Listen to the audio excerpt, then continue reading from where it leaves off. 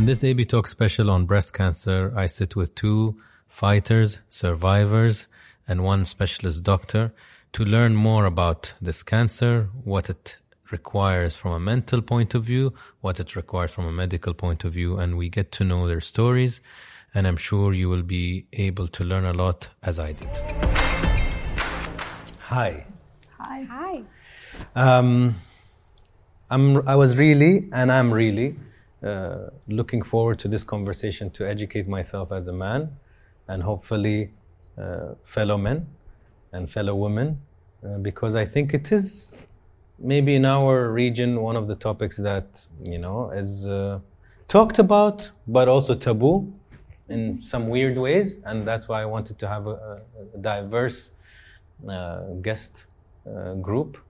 So I have Luz, who has a very interesting actually mix. You said you're half Palestinian, half Colombian. Yeah. And a survivor. Is that the correct term? Yeah. Okay. Dr. Horia, who's I would say far relative or relative. I'm not sure how close, but I know that you're one of the first surgeons, especially specialized in this field. But I hope I don't say any wrong facts, so I'll leave most of it to you. But it's really good to have. And I always get this feedback, Anas, you need to get a specialist, when you have a special. Because we have covered so many topics, marriage and kids, masculinity, femininity. And I always get this comment, why don't you, one of the guests, let them be, you know, a specialized person or the opposite gender, which is also usually interesting. Okay. Natalia, I just found out that you also speak Spanish, which is interesting. You're also a mix, correct? Yes. Lebanese by blood, Argentinian by heart. I like it. Okay, so another survivor, fighter, another story. Yeah. So I wanted to really ask some questions, interrupt each other. Wherever you feel I'm missing a point, please let me know, and let's educate ourselves. To start with, I'll ask to you both, were you ever embarrassed being a cancer patient when you knew you had it at any stage?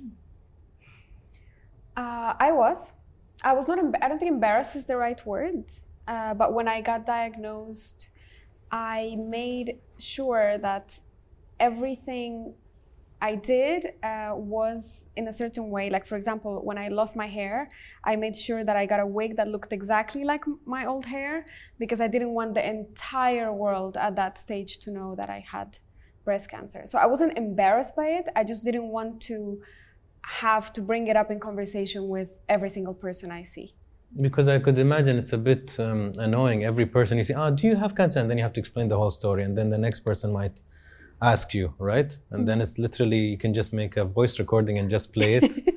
Because basically, and at the beginning, for me personally, I didn't know what I was dealing with. And I felt like there was too much pressure to also deal with everybody's questions and comments, or even if they're well-intentioned, which obviously they tend to be. But at the beginning of my diagnosis, I was not ready for that. I then actually became the opposite. In the middle of my treatment, I became extremely open about my cancer diagnosis. But that's because I was already, I already knew what I was dealing with.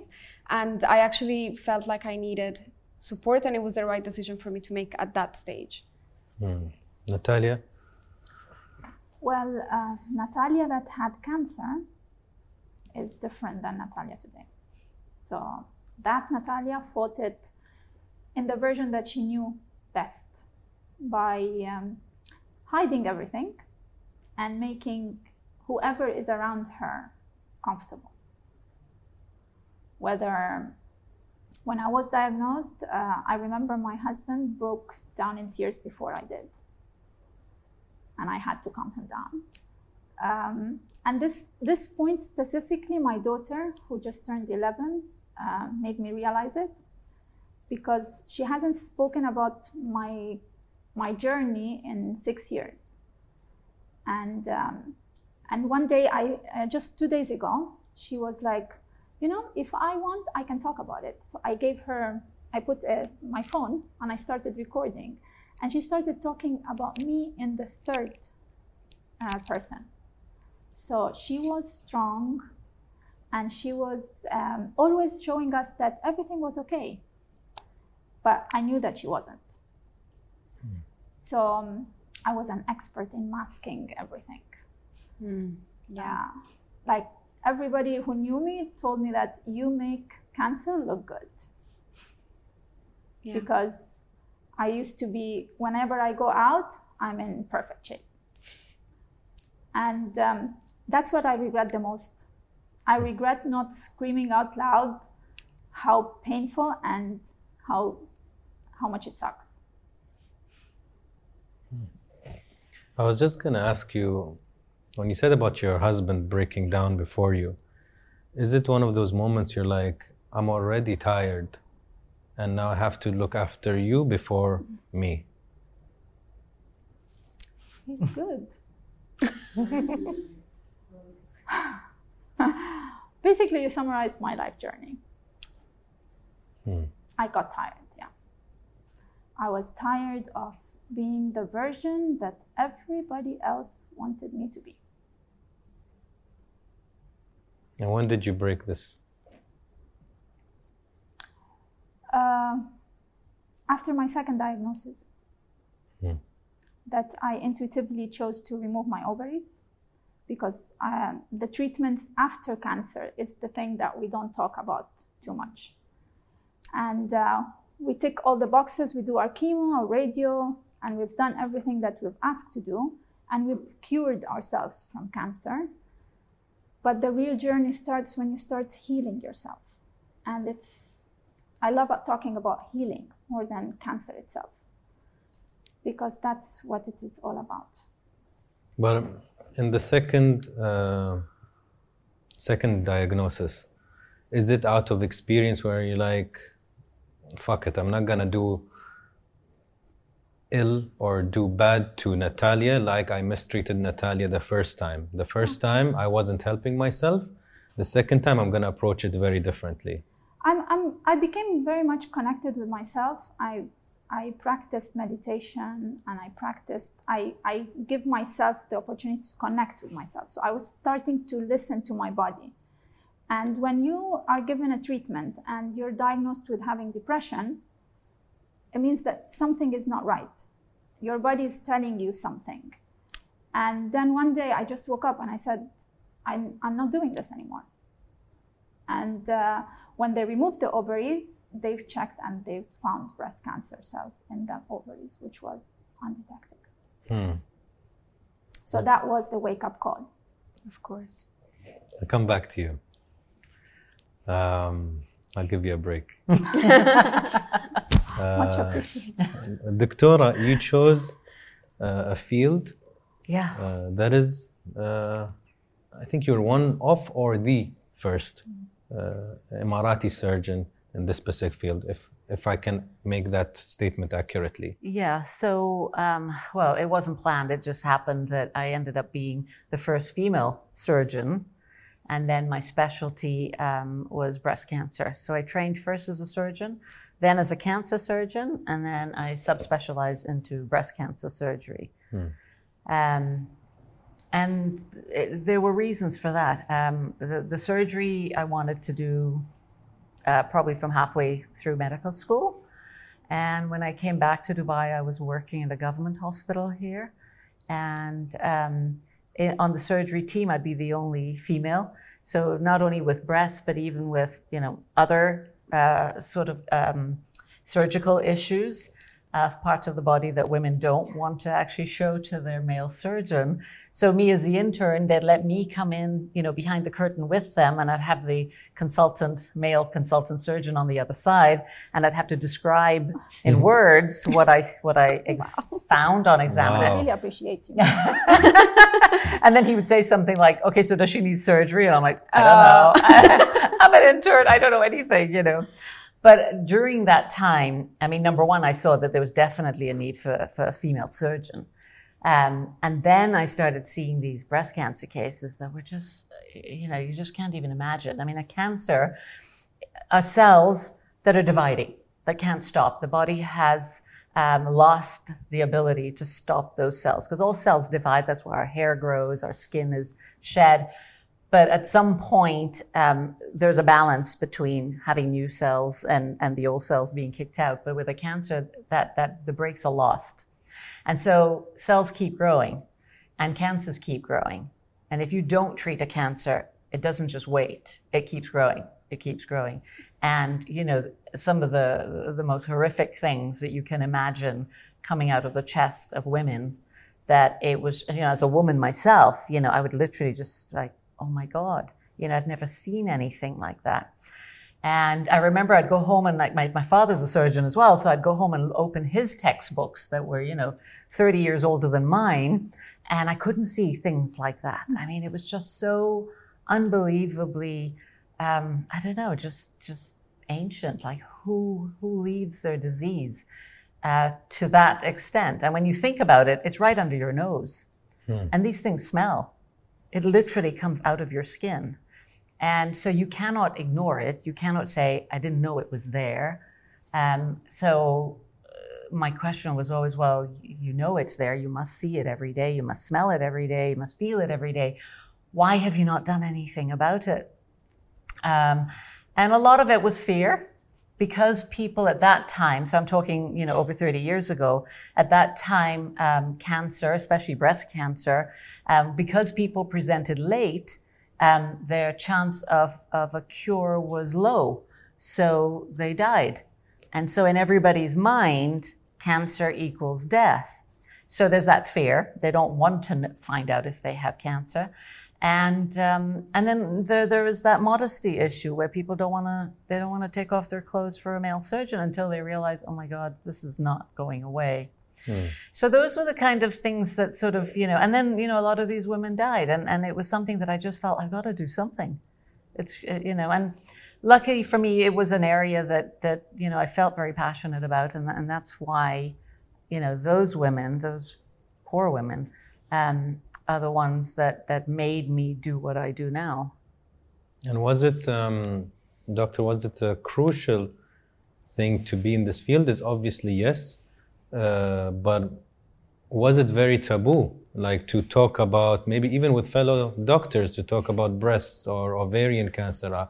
By how openly she spoke about it, I give you credit, because these things are probably not even used to tongues to be spoken about. They're not okay. Absolutely. And as soon as you maybe say it even to a doctor who's male, maybe it's like he would maybe not feel comfortable or become awkward. Yeah, I mean, I have to say, in the medical field, I haven't found it, but certainly in real life, in the community, in our community, people, even once they know they have cancer, they don't tell anybody. I've had patients in the last couple of weeks who've said to me, thank God for COVID, because nobody's coming over and I don't have to go over, so nobody knows I've actually got, I'm having chemo for my cancer. So there's still that thing where you want to keep it to yourself. And they're also... I hide it from my family for a month. Yeah. Because I didn't have the energy to explain to them. Well, I think also because you're dealing with, you know, the emotions that they both talked about. You know, I've actually witnessed that when somebody first finds out they have cancer and they say, you know, Anas, I've got cancer, and then Anas bursts into tears. Yeah, and then now you like... That's the last thing you want. I know, because you're dealing with your own emotions. It's and so exhausting. that's why you said that, you know, you have to kind of like deal with your husband, put your own emotions behind. And that's really not fair, you know? And it's not that, you know, the other person's being bad. I mean, it comes from a good place. They obviously care so much. And that's why it comes out like that. But that's why, that's one of the reasons why a lot of people keep it. But there are other things in our community, you know, that, you know, nobody will marry, you know, my daughter because I've got cancer. So they think she's going to get it, you know? There are lots of things like that. And, you know, there's always that thing. We have this, that if you say it, you're going to get it, you know? There is that juju. Like so they whisper. Curse it. Yeah, so literally they would say, oh, you know, Auntie Fatima, she can't actually say it. It's very true. It's like the C word. It makes everything so awkward. But, you know, I trained I went to medical school in Ireland, and I remember when we were, you know, seeing patients for the first time, we had certain rules that we had to abide by. And one of it was you never said the C word in front of the patient. Really? Yeah. Wow. So this was even there. And so we had all these other kind of words that we would use, like the Latin word for new growth, if we were discussing, it in front of the patient, but we would never say the C word. So even then, so it's not that long now that we are more comfortable with dealing with it, and we should. The WHO figures for 2020 is 1 in 2 women are going to get some kind of cancer in their lifetime. Wow. Right? Some get it as babies or infants, some get it as children, some get it, our age, and if you're lucky, you get it in old age. Yeah. But if you have a 1 in 2 chance, pretty bad odds, right? So that's more like when, not if. I usually used to feel blessed sometimes, because I usually used to say, thank God it's me and it's not one of my kids. Like, I'll go through it, it's easier. Yeah. I used to say that about my parents. Yeah. When I got it, it was very difficult for me to tell my parents. Yeah. Because I was their youngest child. I was their only daughter. I had just been recently divorced. So it was already like so much for them to deal with. And I got diagnosed 4 months after my divorce. So calling my mom and telling her, and my parents were living in Palestine, so they had just moved. And my dad wasn't feeling very well. So there were so many factors that the first person I called was my brother. I have 2 brothers, and my middle brother was the first person I called. And it was similar to your husband, but different. When I called him and I told him I was crying, and I told him I have cancer, and he was like, I'm gonna have to call you back. Wow. And he hung up the phone because he didn't want to cry on the phone. And it's difficult to manage that emotion or that situation. Yeah. And men, they'll shy away usually. Yeah, of course. And he also he knew that I was calling him because I was obviously, I didn't want to call my mom right away. And I told my mom about a month later because I didn't want to tell her without a game plan. I'm very pragmatic as well as a person. So unless I understand what's happening, I don't feel comfortable. Like I'm a very controlling person, or at least I used to be. Now I'm very different. Because cancer is the one thing you can't control. So it was like, but at that time I felt like I needed to have control over something. And if I called my mom and told her I have cancer, but I don't know, then she'd be like, but what do you mean? You need to have an educated So I told her once I knew that at that stage, at least, I knew that I needed surgery. So then there was a solution to the problem. I couldn't just bring her a problem, because then she might have taken it a different way. And my mom is very sturdy, So when I told her, and I'm like, okay, Mom, I got diagnosed with cancer and I have to do a surgery. I have to remove my breast. She was like, oh, science is so advanced now, you'll be fine. I built it up so much in my head, and then I had this one be like, don't worry, you'll be fine. And then later on she told me, she's like, when you told me you had cancer, she's like, I felt it was gonna be okay. And you see, you're good. I was like, thank you. Nice. I appreciate Mom's intuition. Yeah, it was, she gave me a lot of strength from afar.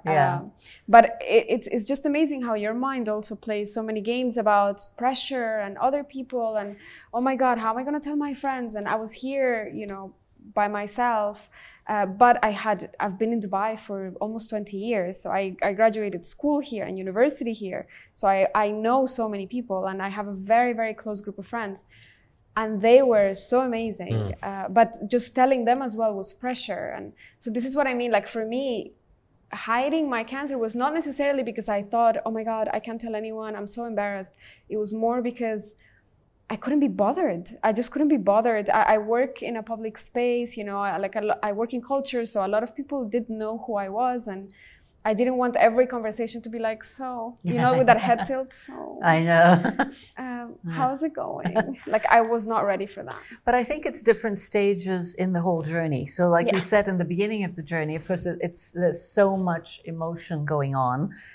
Your own emotions, and then worrying, that when you start to tell your family and your friends, you're going to have to deal with their emotion. And then I feel people move into a place where, like you said, once you have a game plan and you know what's coming, then you start being a little bit more open. And it's almost cathartic to actually then just sit and tell your best friend that, here's the story. Because I run a support group also for breast cancer patients, and I've watched that, when they are most keen for something like a support group, and sometimes at the end, once you finish, There's another stage where women they want to feel like they're moving on and don't want to be reminded of it, say every month when we have a support group meeting. So it's like, I don't want to think about it. I want to move on. Yeah. And then the last stage, I feel, is where they now want to help other people. Women. Yes, other women who are now starting their journey. So it's incredible, all the emotions and in terms of, speaking about openly, how it changes as you go down the journey. That's very accurate for me. I think women would have saved themselves a lot of suffering if they just realized from the beginning of the road that it's everybody else's business to deal with it. Yeah. Rather than You seem very selfless in the approach that you did, which came at the cost of Natalia. Yeah, but I need to care of this. I need to make sure this person not too hurt or not too But I fragile. think women do that. But Yeah. you know, do that instinctively. It makes me who I am today, which I'm so proud of myself. And at this age, like, I feel proud of feeling proud of myself because of whatever I went through. And the messages that I gave maybe were not the messages that I wanted to give now, but because I've gone through it that way. So for now, for me, it's like, even if I get something that I have to face in my life, it's me who has to face it. And everybody else will take it into their own perspective. So it's not my job you can't control it. to soothe everybody else. And I think women, if they come to this realization early on, you know how much we save ourselves? This is super important, I have to say, because I feel like, at least in my situation, I felt like a self-sacrificing personality was what led me to almost illness. Like I was sick for a year. I was, in my marriage, and I speak now very openly about how my journey with my divorce while dealing with my cancer as well. I feel like I had a very self-sacrificing personality. I used to say yes all the time. I never put myself first, and that put me in really, really terrible situations. And it wasn't until I chose myself, ironically, that I got diagnosed. And I felt that cancer taught me how to put myself first. Unfortunately, it had to be that way. I had no choice over it. But at some point I had to really face it in a way that I was like, okay, what am I going to take this experience and what am I going to do with it? Because I couldn't sulk. It was very easy for me to dwell in the misery and disappointment that I felt, because I was only 31 when I got diagnosed. So it felt so unfair. I felt like I was just starting my life. I finally got rid of a relationship that I felt was dragging me down since I was 23, and like there were so many. There was a point that I felt like I was at a peak. And then cancer just beat me down. But like, not only beat me down, like it buried me almost. Like I felt super, super heavy. And I just had to tell myself, listen, this is like, I can't let this define me. I can't let this be the one thing that is going to make my life experience worthy. But the opposite is how I let go of control. Because I now had to, as a cancer patient, you are giving all these choices at the beginning, which is like surgery versus this versus that. Sometimes it's not even a choice. It feels like that's the only way you can go. And you have to trust your surgeon and your doctors and the team that is behind you blindly. Like, you don't trust anyone blindly in life. But only in this circumstance, you have to be like, sure, whatever you say, I have to do, because you don't know better, right? It's scary. It's absolutely terrifying. I think when you get diagnosed, there's the medical aspect that we go to a doctor, and I refuse to do a lot of things that they've asked me to do, just because intuitively I had, but not to the other extreme. And I don't talk too much about it, just not to inspire others to do the same. But it has to be in parallel. So doctors will tell you what to do, to medically get rid of whatever you have in your body physically. But you need to take care of the other aspect. Yeah. The mental, falling into a victim stage is the easiest way you can do it. Yeah, you have every reason to. And taking a pill every day, it's just the easiest thing. Or when you get prescribed that you're depressed, you take this pill and it makes you feel, you're smiling back at everybody else, but you're like from inside. So for example, for me, instead of taking the pill, I chose to go to the gym every day. I used to kick myself out of bed, drag myself, and get to the gym, because the same effect of the pill, the gym will give it to me. And in a way, I started going into a certain lifestyle, surround myself with certain type of people. And I think that's the drive that you need to have in order to really cure from whatever you have, cancer being one of them. Yeah, it's the choices that you make that make a difference in how you're going to handle the diagnosis. And don't get me wrong, at the same time, I don't want it to come as a judgment for anyone that chooses differently. Like, I chose a certain way, somebody else chooses another way. I had a very close friend that was incredible through this process, and her choices were very, very different through her journey of cancer. And she sometimes used to tell me, I wish I would have, faced it like you, and I wish I would have talked about it, and I wish I would have, but you also, like, you made the right choice, the choice that felt right for you at the time. Correct. And there is nothing you can do about that. I also, I regret, or could have regretted, certain choices that I made in the middle of my chemo, or of my journey, or of my surgery, or whatever. But at the end of the day, I think about it, and I really love and appreciate the woman that I am now. And I don't think this would have happened if I wouldn't have gone through all of that. And it was a shit show. I mean, I can tell you that from point blank. It was an absolute shit show. But at the end of the day, I learned so much about myself. I actually think it was the only time in my life that I actually bothered to get to know myself. Wow. Do you see how strong they come out of this situation? You have to. I don't think you can. Well, it's either, like you said, you go through the easy route, which is, this is unfair. Why me? Yeah. And it's so easy. I can sit down and write 100 reasons why.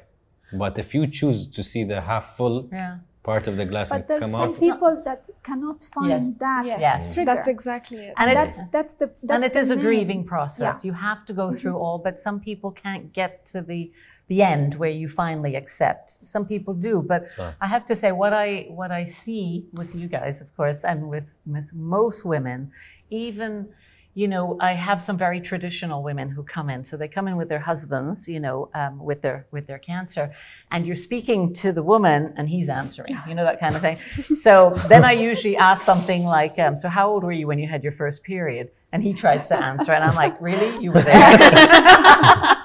Wow. But I mean, to that point where literally, that very traditional way that, maybe my grandmother would have been. And then they go through this treatment because, of course, he can't do it for her. Yeah. She has to do it herself. So I don't think he's being bad. He's trying to take some of that on, that load himself. But she's got to do it. He can't do it for her. And then when I watch at the end, so a year later, she marches into my office like she owns the world. It's like such an amazing thing. Because for herself, you could just see it. She's bright, and it's like, I did that. I did it. I have a few points. Natalia, you chose to leave to do your surgery. Yeah. Mexico, I believe. I escaped. Yeah, that's kind of where I was leaning. So how long did you go for? Well, it was a tough job because when I was told that I had it, they couldn't even tell me what stage was it. So the doctor suggested automatically chemo. And I said, why? He said, maybe we'll control the size of the tumor. And I said, how much will you control it? He's like, 80% chance that it could be controlled. I said, I'll go with the 20. So I'm not doing chemo. I just announced. And everybody else around me just went nuts. Like, what are you doing? So my husband at the time searched and found an alternative doctor that is based in Tijuana, Mexico. There's a movie about the guy that goes to Tijuana. And after 24 hours trip, we arrived in Tijuana, Mexico, and we're standing in front of the clinic, and we're like, shall we go in or we shall run away? And I'm like, we might as well go in. So the staff there, the doctors, being in Mexico itself, like I went back closer to my roots, like, because my healing journey is a whole new, it's a book coming up soon, but being there, talking the language, nurses used to come next to my bed, hold my hand. I was in a place where I didn't know anyone. Doctors will take me out for dinners because they knew that I was alone. We made a group of friends, and unfortunately, after 2 months, the tumor didn't react. And I had this condition that every 2 weeks we do a scan and we see and we assess the next step. Because letting go is one big lesson that I used to be the mom that I wake up in the morning and I plan my day every 5 minutes. What do I do throughout the day? It's like the kids to have this, I'm cooking this, on top of things. And when I decided to leave to Mexico, it was to let go of everything, of my kids, of my house, of my life, of everything. And start a journey from there, basically. So you want to know how I decided to do my surgery there? If you want to share. So we looked for what are the names of the surgeons in Tijuana. We couldn't find them on Google. They were not existent. And my husband's like, okay, how do we know if he's good or not? I'm like, well, randomly, in the clinic, a lady comes in and doing her checkups. And I'm like, are you in remission? She's like, yeah, I've been in remission for 2 years, but I did my surgery here. It was amazing. And the doctor, oh my God, the best surgery ever. And I'm like, what was his name? And she said the name. And I'm like, what are the chances of me randomly meeting somebody? Like a messenger. Like, I turned and I'm like, okay, we're having surgery. And I just did it. And it was one of the best surgeries. Like, I hear so many cases of women that lose, you lose your arm basically because of the muscles they clip. And some people, like, they have water retention. You can explain more about that as well. And no sensation and whatever. I actually do handstands on it. And I've done weights all the time and like normal. How long were you in Mexico? 2 months. And you decided to even and leave? I wish I did chemo rather than going there. Really? Yeah, it was harder. It was tougher. Why? Well, it was about checking into the clinic every day at 8 o'clock in the morning, leaving at 2 o'clock. And I had a catheter here. And you get plugged to bags and bags of vitamins and minerals and whatever. But the worst part was that once a week they get you a glucose shot that activates the cancer cells in your body. And then after that, they hit you with the 10% of chemo just to localize that. But the other part was that they used to put you in a box that raises your body temperature, not just like hot box, like your body temperature raises as if you're having a fever to activate your own cells to fight that. And the few times that I went into the box, I couldn't make it. It was the pain that you feel, like hits your joints and bones. And it's just like drains you so much. So you didn't do any chemo? Just 10% for those 2 months. Okay. Natalia, why do I feel you're still very shook with the whole thing? Like every time you speak. I actually, I don't want to be remembered just by this.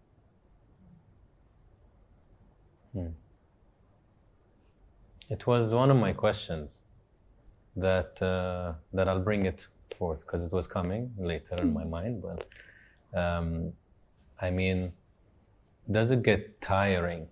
And this is for you to be labeled as a fighter or a warrior or a cancer survivor, as if it's the only title that. Does it bother you that you keep? I'm not, I announced it. I'm not a survivor. And I'm not a fighter. and I don't want to be remembered as a cancer survivor.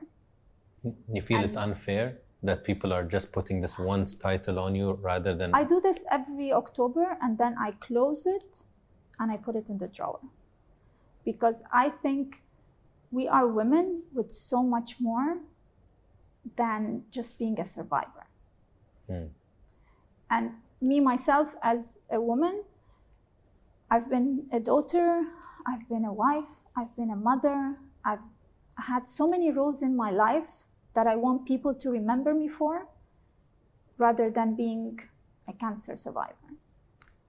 Like, I've had other experiences in my life which were more impactful on me than cancer.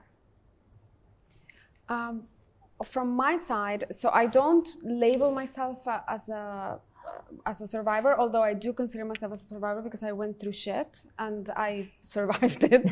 My chemo was horrible, and I had 8 months of chemotherapy, 18 sessions, which was 18 weeks of horrendous trauma. So I do think that I earned that title, and I had 2 horrendous complications. I had a lung collapse at the beginning of my chemo when they put my port, which is the catheter for the drugs to go in. I had it's a very rare complication apparently, happened to me, and I had a lung collapse, and they had to try to re-expand my lung. For 15 days I was in the hospital, and it was a pain that I had never experienced because I never experienced like breathing to be difficult. So it was horrible.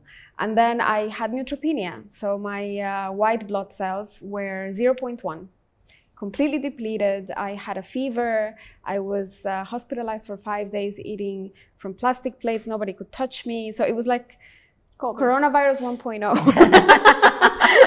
I wore masks before it was way cooler. It was horrible. My neutropenia, actually, funnily enough, my transition from not talking at all about cancer to talking to the entire world about cancer was after I went neutropenic. So after I was in the hospital, hospitalized for the second time, because I had to receive 2 blood transfusions because my red blood cells were completely depleted, and they had to change the course of my chemo because they realized initially they were going to give me another 2 drugs that were stronger than the ones I was taking. And then they realized, well, if she's reacting like this to the ones that we're giving her, then the other 2 are She became a doctor. I know, you do. They become so good. I promise you. And at some point, like I was in the doctor's office. My doctor thought that I was such an interesting character. He found me fascinating because I used to go there and I used to like write everything down because I felt like knowledge was power for me. Like if I understood what he was giving me, then I would be able to bear the consequences better, because chemo is a whole different ball game, to be honest. It's just every week you don't know. It could be the first 6 weeks. My first 6 chemo sessions were like, I was like, this is it? Cool. I just lost my hair. And I was doing photo shoots. Like, you can see them on my Instagram. I was like modeling bald, living my life. And then week 8 hit and I was hospitalized.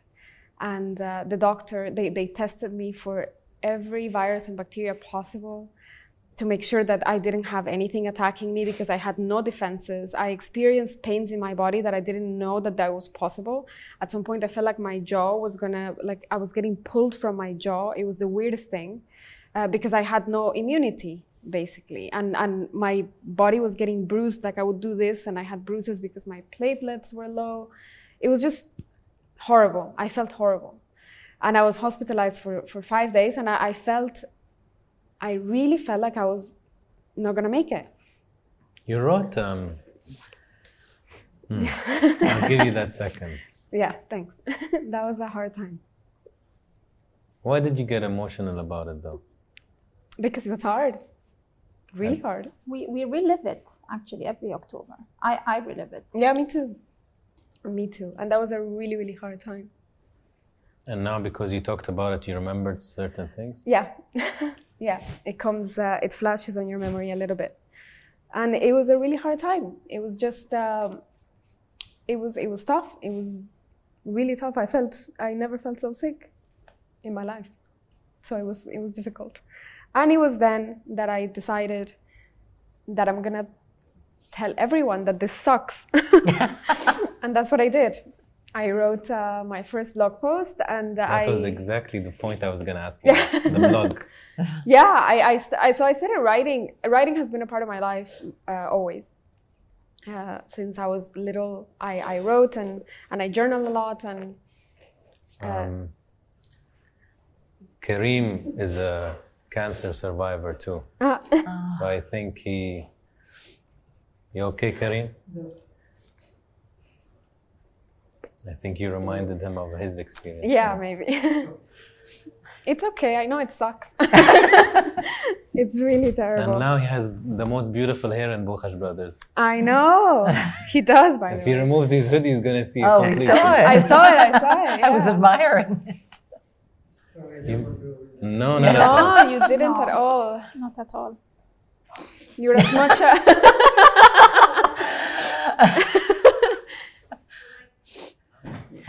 We stopped at your blog. We stopped at my breakdown. Joined. Yes. The blog was something important, and I'll tell you why, but I want to know when you started. Okay, so my blog, yeah. So this was, I basically published what I was already writing. And my first blog post was inspired also by, I did a photo shoot. So no, seriously, these photo shoots were important to me because my best friend is a photographer, and I did this photo shoot, Bold, and it was a high-end fashion shoot. And the photos were so powerful. Like, honestly, like everybody that we showed them to and felt like it was such a powerful photo. I was bold, obviously, and I felt like I really came to myself, or to accepting my journey with cancer at that moment. And I really wanted to publish those photos because I felt like it would make a difference to somebody else seeing them. And to you? And to me, of course. So I didn't want to. And then, obviously, shit hit the fan, and I ended up in the hospital. And when I felt threatened, almost, when I felt like I don't know what my life is going to be like moving forward. Am I going to be okay? Am I not going to be okay? I was like, well, let me tell everyone that I have cancer. And I published my first post. And it was overwhelming. The amount of support that I got, and also, because I've been here a long time, like I said, there were people who contacted me from high school and university, and people I haven't heard from in a very long time. And the beauty of it was that people were coming to me with their own stories of hardship and survival, and not necessarily even with cancer. But I realized that vulnerability, or allowing people to be a part of your vulnerability, it's such a gift. It cut, the beauty of me telling everyone that I had cancer was that it cut out the small talk. Yeah. And Dubai is a city of a lot of small talk.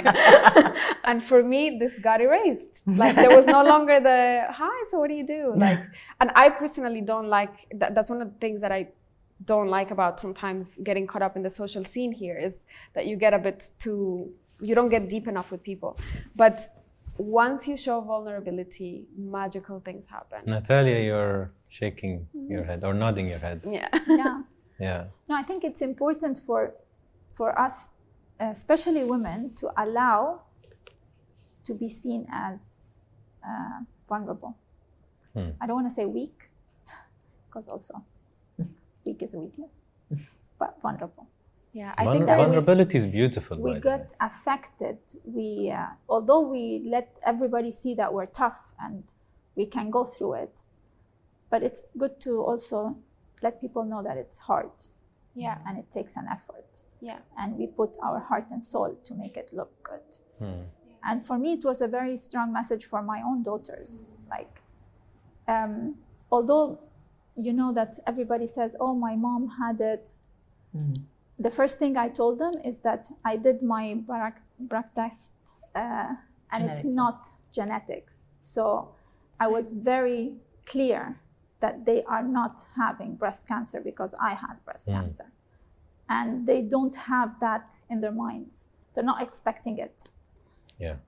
So, Doctora, on a side topic, a lot of stories that I hear sometimes it's not cancer related or surgery or an ACL or whatever, right? You hear doctors, and I watch documentaries a lot, and you'd see the person who fell in this issue or challenge say that the doctor said I had this small percentage of surviving or to walk again or to live. And I hear it over and over. And I don't know over. who these doctors are. This is my You know, point. Based we're on not what do God. you say that? You don't. I mean, why would the doctor say, I think you have 17%? How did you get 17? No, but I don't know who says that. But have you heard of it? It's so Yeah, in often. Hollywood, I see doctors saying you've got 3 months to live, and I'm thinking, Yeah. how do you know? I mean, I personally I've have heard an it to aunt that direct had days people. to live, and she lived 22 years. You know, I mean, you just cannot say I it. find it, okay, please correct me if I'm wrong. When I've heard it too, that friends heard this from their doctor, right? Yes. And I find it so irresponsible Yes. of the doctor because, kind of like Luce said, when we go to a doctor as normal people who don't have the PhDs in medicine, we go at the mercy of the doctor. The doctor says, I think you have a squirrel in your brain. I'm like, really, which color? You know, I wouldn't know. Yeah. Whatever he says, I'll be like, okay, because I'm clueless in this field. So for that powerful being or knowledgeable being or specialist to come and say, I think your chances are bleak. Yeah. I could only imagine how a weak person that doesn't fight and is stubborn, it could break them. Like if he already had a small level of optimism, now it's shattered. But I'll tell you something fun, and you can tell me why this happens, because this happened to me and Okay. it really upset me. So I had a run-in with a doctor, like a serious problem, because he did not give me my treatment plan in full, and that upset me. So basically, you know, when they give you a treatment plan for chemo, so in my case they told me, okay, you need to do, at that time it was I think 12 Taxol, or and then Taxol, 4, yeah. and then yeah, 4 Taxol AC they Carbo. were planning. Yeah, but they didn't tell me about the 4AC. Right. So they told me you need to do the 10 Taxol Carbo, and I was like, okay. So I was preparing mentally. I'm gonna do surgery, and then I have 10 weeks of chemo, and then I'm done. So in my head, again, pragmatic. Like I'm very pragmatic. So in my head, I was like, I need to deal with this for This 4 period. months. Weeks. Yeah, and then I'm done. Then my port situation happened, or I had the lung collapse on my first chemo. This happened the first session of my chemo. I had my port put into me at 6 a.m. and my lung collapsed at literally 6 p.m. like in the next day, actually 2 days later. And I didn't know, because another thing is that unfortunately the doctor also did not explain the side effects to me properly of the surgery. And I had shortness of breath and palpitations for 2 days, and I thought it was the chemo. So I was like this for 2 days and I had no idea. On the third day I go back and I tell my doctor, I have the situation, I'm not feeling well. So he takes me to do an x-ray, and it turns out I have to go into ICU. Oof. So that was a wow. Yeah. And because of the situation, then the doctor came, and when he was talking about the treatment plan, then he goes like, blah, blah, blah. So then, the 10 weeks of Taxol, and then you have 4 weeks of AC, 4 sessions of AC every 3 weeks. That extended so he extended my deadline by 12 weeks. Yes. And I was like, Yeah. I'm sorry, Excuse me? what just happened? So I was in shock, and I got so upset, and he apologized to me, and he told me that they do not sometimes give the full treatment plan to the patient, not to overwhelm them. Oh, really? And I was like, do you know who you're dealing with? Like, I'm sorry, fine, I understand if the patient, I don't understand, but like for me, it was I was so upset, and I was already so upset at the medical system because I had, they didn't tell me about this, and I ended up in the hospital. So I was not happy. I was exactly the opposite. How so? Tell me more. Exactly. So- Like I was a control freak, but when they told me that you have a tumor, how big? This big. I'm like, okay, what do I have to do? He explained the whole thing. He was talking and I was like, not listening. And I went home, and the first thing I typed on my laptop was, how do I heal from cancer? Until today, I don't know what type of cancer I had. I knew only stage 2 because after they removed the tumor, I didn't know what were the side effects of the chemo. I didn't research. So what is it that can help you to know what chemo is doing to your body? So whenever I was plugged, I was imagining visualization, power of the mind. That's my specialty. The chemo targeting only the bad cells and empowering the other ones. With radio as well, like it wasn't, nobody tells you what will happen to you exactly until you are there. So the fact that after 4 weeks of chemo, I used to have Thursday nights was party night because I used to finish my chemo, and the energy that you feel, it's like, forget about drugs. I haven't done drugs ever. But you have this boost of energy that I couldn't sleep until 4 o'clock in the morning. Wow. So I'm like, you know what? Every Thursday night we're going out, party night. And then the next 2 days you're in bed, forced energy. So doctor, what do you think? So, I mean, okay. I mean, obviously I can't answer for the specifics, but you know, first of all, it's truly a privilege to take care of the patients I take care of, because as you heard, they literally have to let go and trust you implicitly with their life. Whether it's the chemotherapy doctor or me, you know, I'm the one who does all the cutting, and they literally just do it. They have no idea. Most of my patients are not surgeons. So it is a real privilege. And the role that I see myself in is, you know, I'm a very honest doctor. I don't believe in hiding things from people. I do often get asked by family members not to tell my mom that she has cancer because, you know, she will collapse. And I'm going, no, I'm telling her. I mean, there'll be a way to tell her, but I'm not going to just go, hey, you know, you've got cancer. But I don't believe in hiding things because it's not what I would want to. You know, and I think most people, as whatever the news, even if it's bad news, I think you want to know, even if it's really bad news, because you want to have things ready, in order, whatever. Absolutely. So there is that part of me that wants to be honest, but my job is also to give hope. So and it's not difficult to do with breast cancer. As I said, it's a good cancer, so I can often give hope. But there are days where I'm really trying to find something in this sea of bad news. Like, what can I find to tell this woman that it's going to be fine because it's this, or, you know.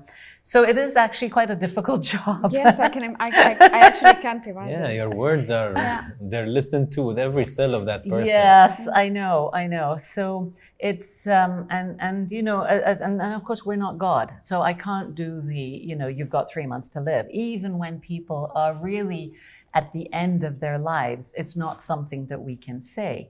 You know, we can just say things are not looking good, disease is progressing, whatever. But as I said, you know, I've had an aunt, you know, who's supposed to be dead in days, and she lived 22 years. So I still to this day don't know how, but you know, I'm not God, whatever, you know. Doctor, do you think, Natalia also kind of touched on it, whether it's power of visualization, whether it's being very pragmatic and organized, the mental side of all of this. Yeah, there's a How lot. crucial is that for somebody to actually heal and get over it? And I'll tie this question with another question where when people are dying, even my grandmother, Allah yarhamha, I remember my mother going to her and telling her in her ear, it's okay, mama, we're going to be fine. And I think in 24 hours, my grandmother passed away. So why I connected those two situations is because it's the power of the mind. If the mind wants to survive and stay and fight, they usually do. Yes. Unless maybe it's really bad. Yeah. And they, even when it's really bad, they're still there. Exactly. Unless they say, you know what, I'm They fine. let go. I think my family's fine. Yeah, I'm ready. Exactly. And that's why the hope is so important. You know, that's why, you know, I try as much as I can. And as I said, sometimes it's not easy because the situation is not hopeful. But it's important that people have hope no matter what. And I've forgotten what you asked now. My point was the question whether giving, you know, that mental person health. the mental power Yes. and the hope. Yes. And how powerful it is even on the other spectrum. So I think you can see even from Natalia and from Luth that it's, everybody's different. And what they need for their own mental health is different. Some people need the pill. Some people need, and I think what she does is great. I love, and this is what I tell my patients to do, is to visualize. I say, I want you to visualize this thing, because people, when they have chemotherapy, they think it's toxic, it's killing me. I tell them, Taxol comes from a tree. Yeah, okay? It does. It's very natural. And it's coming in there and it's going to kill those cancer cells. And that's what I want them to do, is to visualize it. And people always ask me, but what if this and what if that? And I tell them, look, I believe if you don't put bad things out in the universe, it doesn't come back. So we're not even going there. We're just going to talk about here and now in the positive, But everybody's different. So Luth likes to be organized. She wants to know, right, I'm finished with this. Next week I'm doing this. The week after I'm doing that. And there's nothing wrong with that. And I don't know why, unless he was thinking because there are two, you ended up having a different regimen. Yes. So sometimes people can't decide. And I have seen that with the oncologists where they haven't completely decided in their mind if they're going to give you the Taxol plus AC or if they're going to give you the longer course of Taxol. Do you know what I mean? Yeah, I ended up taking the longer course of Taxol, but because of my neutropenia. It was because he didn't. Yeah, but sometimes made a very good judgment that my body wouldn't have taken AC. So the mental health is very important, and I think it's something. Interestingly, I mean, obviously, as I said, there are stages in the whole grieving process. You go through some people pass through it very quickly, but people get depressed, they get angry, they bargain, they go through all the different stages. But interesting, what I find is that there's that initial kind of shock in the beginning when you have the diagnosis. Like you said, people talking and you don't, it's going out there somewhere. And then you get ready and you're doing it because you have to do it. And then it goes pretty quickly because it's week after week and the next week and the next week and then surgery and then chemo and it goes like this. And I find that at the end, when I go, right, see you in 3 months, and then they go, and that's when it sort of hits them. And that's when I see the depression, is when it's like, oh my God, what did I just go through? And that's when it's important, I think, to then, encourage them to do whatever they have to do for their good mental health. That's how I see it anyway. I think personally, I feel like mental health is important in every stage. But for me personally, going through, because chemo puts you in such a state of almost like in quite a survival mode, actually. Like you're just focusing on like feeling better, and especially towards the end of chemo, you're very, very tired. I couldn't, like, towards my last 2 sessions, I could barely make it to the bathroom by myself. And one thing is that if somebody's going through active treatment, it's really, really important that they go to the appointment with somebody else, because of this situation where it's happened to me as well, that the doctor sometimes says things and you're not really listening. And sometimes a lot of those things are things that actually matter in your process or in the things that you have to take. So I made sure from very early on that I wouldn't, after going alone a couple of times and feeling horrible, and also like leaving and entering into a rabbit hole of Google, because I am that person. And it's not always the best thing to search on. It's not. It shows you like the worst cases. That's another exactly. thing. The internet is biased to the negative. The one thing that did help me at the beginning was I happened to know a survivor that was on a later stage than me, and she was already finished with chemo, and she was in the middle of her immunotherapy treatment. She had also been diagnosed with the same type of cancer that I did. But she was a little bit older, but I called her and I told her to please sit down with me and tell me everything. And she sat down with me for 6 hours and she told me everything. She told me, I asked her I needed to know, I needed to set, I am that person. So again, everybody handles it differently. But for me, sitting with somebody and also looking at Maria and seeing her, she had her pixie haircut, she looked like me, let's say 3-4 months ago. It gave me a light at the end of the tunnel. I looked at her and I was like, okay, you're done. Like that's going to be me in a year. So that really helped me. But then the other side of it is actually my mental health deteriorated after treatment. Yeah. That's what I find. So what happened was that because I was in such a go, and unfortunately I also lost my dad in the middle of everything. So my dad also passed away right after I finished chemo, like a few months after. So I was on all of this like trauma after trauma after trauma, and it didn't hit me until the beginning of this year, like until actually the pandemic. Like I think the pandemic was one of the slowdown of everything and the lack of distractions and everything. I realized, whoa, what did I go through? Like it's been only 2 years since I got diagnosed to now. And I almost couldn't believe everything that I was going through. And it was now that I decided that, I started therapy, and I am a very spiritual person. So I also used to do visualizations, and I meditate, and I do shamanic breath work, and I did a lot of sound healing, which I found very effective for what I was looking for before my surgery. And I think you need to find whatever works for you. And for me, I'm very open to try. I did a beautiful yoga course here in Dubai that was led by a survivor. That was a cancer recovery yoga course. Because at the beginning, after my chemo, my bones would hurt me so much that I couldn't do a body squat. And I've always gone to the gym for the majority of my adult life. And I was so worried about myself. And now I like deadlift. Like I'm totally fine. So my point is that you also have to give your body time to heal. And for me, I had to remember that it was a process. I'm very impatient. So I wanted to finish chemo and tomorrow to like be loose again and be fine again. Go to Natalia's party. Yeah, exactly. I wanted to call Natalia on Thursday. Natalia, you wanted to comment on what the doctor said. Yeah, sometimes people give my number to a stranger that I've never met, and I get this phone call, and I just remembered one lady. She called me and she said, "This is my 4th time having cancer, and I've never met her in my life." And I said, "And what has happened? Like, what have you done the first time? What have you changed in your life?" And she said, "Well, not much." I said, "Okay, what have you done the second time? And the third time?" And the 4th time was actually in her mouth. Cancer hit her mouth. So then I said, well, do whatever the doctor is telling you to do, but go and sort yourself.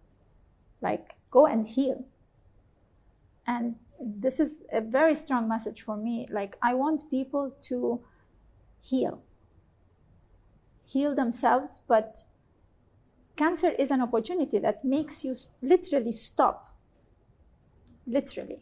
Like whatever priority you have in your life, you're threatened by your ceasing to exist. So maybe that's an opportunity. And a lot of us take it as that. And that's what we turn the game, and we start digging, and we start seeing. So now for me, now I know exactly why every incident in my life has happened and what's the lesson behind every single incident. And I know the good parts of my life, the fun parts were there for a reason, but I know why I had to suffer and what I had to go through so much pain in order for me to understand something in terms of relationships, in terms of connection. And it's very cliche, but at the end of the day, our lives is a journey to experience love in so many different ways. The love of a child, the love of your mother, the love of a husband, the love of a friend. And I used to envy people who used to tell me, "I feel so much love inside, it's pouring." And I was like, seriously? Like, I don't get you. I literally don't get you. And now, after 6 years of being in remission, now I can say that I'm alive. What would you say, I'm going to try to summarize so we don't stay too long. What would you say was the hardest part of all of this? No, there's a lot. I'm sure. Which one emotionally was maybe very difficult? To be very honest and very raw, not loving myself enough. Doctor, what is the hardest thing for you? For me, as I said, it's sometimes trying to find that one thing that I can pull out to make somebody, to give somebody the hope that they're actually going to be fine, because sometimes it's just not there. But luckily for me, you know, and for them, with this particular type of cancer, yes, you go through some horrible times and you know, pain and whatever, but it is actually a better cancer to have than others. And I think one of the other things I wanted to say was about husbands. I often get husbands come to see me without their wives. And their question is usually, what can I do? And men are very strange creatures because they're used to doing stuff. You know, they change the light bulb when the bulb is gone, and they fix the car, and you know, it's always like, Solution. you know, yeah. But the problem is they're now faced with something they can't fix. Correct. You know, and so they're lost, literally lost. They come and they tell me what to do, and I'm like, give her a cuddle. And they're like, what? And I'm like, that's all. She's not expecting you to take her disease away. She's not expecting you. Just give her a hug, give her a cuddle. That's it. So important. Yeah. Yeah, that's very true. Luz, So that's for the guys. hardest. The hardest thing for me was surrendering to the process. For somebody who kind of is As a a control freak. project manager. Yeah. That was really difficult for me. Just giving up control. That was, but at the same time, even though it was the hardest, it was the biggest lesson of my life. And I'm so grateful for it. I'm not going to ask if you think cancer made you look at life differently, because I think there's an obvious answer to it. Everybody will say, yeah, I looked at life differently. But what is the most valuable thing for you now in life? Other than health, because I think health is maybe hands down for all of us. It's the most beautiful thing is to be healthy. Definitely. You know, but what is the most valuable thing for you? Gratitude. For me, I realized that I was ungrateful before. Wow. Not ungrateful, no, ungrateful. But what I mean by that is that I did not really have perspective over what was truly important to me. And I took a lot of things for granted, and a lot of people for granted, and a lot of situations for granted. And I think now, to Natalia's point as well, I value myself very highly. And I realize that that also means being grateful to myself for healing, for allowing myself the space to heal, for continuing the process of healing, because obviously I'm not nearly done. But also to just be grateful for everything that I have, all the opportunities that I've had, my family, my friends. At the end of the day, what got me through cancer was love. And that is just the reality of my situation. What got me through it was the love that I felt from others, from other people. And I know that that's a privilege. And I want to take care of it, because it was because of them, it was because of my friends and my family that I realized that, you know, I must have done something right in my life if I'm receiving so much love. And I wasn't giving myself the same love that I was receiving from other people, which is kind of insane. So I realized that I needed to feed myself that love, and that allowed me to give it to others. True. Natalia? I think it's the absence of fear. Tell باي باي. تشرفنا. Don't want to see you again. Thank you. Yeah. Bye. I think I've released it. When I was diagnosed, that was the key factor in my recovery. I wasn't scared of cancer. I just wasn't. Like, it wasn't there. Is that in denial of cancer, or it didn't threaten me. I knew that I was Getting over it. it was a lesson. It was another lesson in my journey that I had to take. What would you title your My book. life? No, a book will leave it special. What would you title where you are today? The next chapter or the current? I don't like next. Let's say the current chapter in your life. You know, I called myself Mrs. Positivity on social media just after I finished my treatments. Okay. And actually, it's funny because I launched Positivity, which is a mindfulness academic curriculums for youth to teach them mindfulness, self-awareness in a school setting. And I launched that in 2013 when mindfulness was not existent in Dubai. And I signed my company in 30 schools in Dubai. Our daughter did it, by the way. Oh, Yeah. and I rolled a team of 10 yoga teachers. It was a logistics operation running after-school activities in 30 schools. Yeah. And then June 2014, just the year after, I got diagnosed. Wow.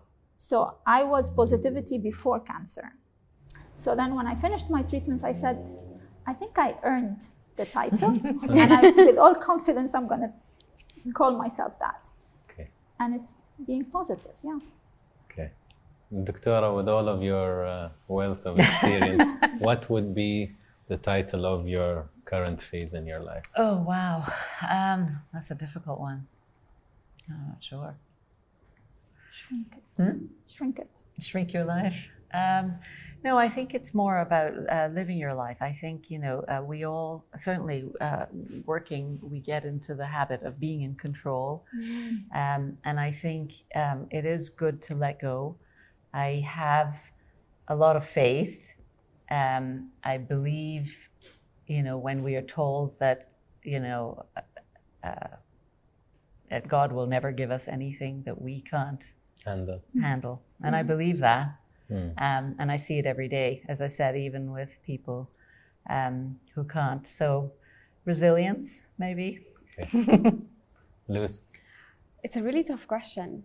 I read something that really helped me through everything, and it was that it was a poem that said, "My demolition is not in my hands, but my reconstruction is."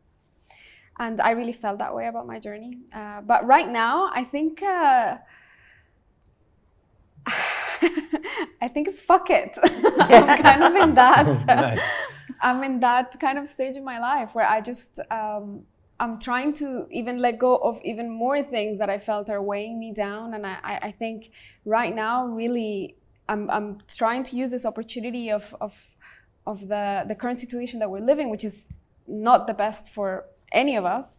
But at the same time, it's giving me the gift of time, which I haven't had in a very long time. And I'm trying to use it to deal with some of that trauma and deal with a lot of that trauma, actually, and deal with a lot of those things that I feel like are making me afraid. Unlike Natalia, I unfortunately haven't shaken the fear yet. So yes, I'm like Thursday party. Because I did fear of recurrence and fear of, I do feel like I'm experiencing some sort of survivor's guilt in a way, or like something is stopping me from like really going full throttle, lose 4.0 full out. So I'm trying to really apply that kind of fuck it mindset. Like, you don't like this, then fuck it, move on, do something else. That's kind of where I'm at. It's a good filter to have. Yeah, honestly, really it's a good title of a book. Yeah, yeah, it's a sellable title. I just want to thank all of you. I know we passed the hour, but you educated me. And I think you're going to educate, and not only educate, inspire from a very specific, specialized point of view. I know you have the wealth of experience with so many beautiful women, different variety of personalities, different types of hopes, different dealing. Yeah. Like, I love how this shaped up. You see a completely different Perspective. methodology, and that's the beauty of Yes. humanity. Yeah. And then a completely different Yeah, what methodology works, here. yeah. And that's what I say about everything. There's no one size fits all. Exactly. So thank you, Natalia, Doctora. Thank you. Luz. Thank you. I hope you enjoyed it too. Yeah. Thank you for Yeah. voicing. Sorry, you were saying? It was heavy, huh? It's a heavy topic. It was heavy.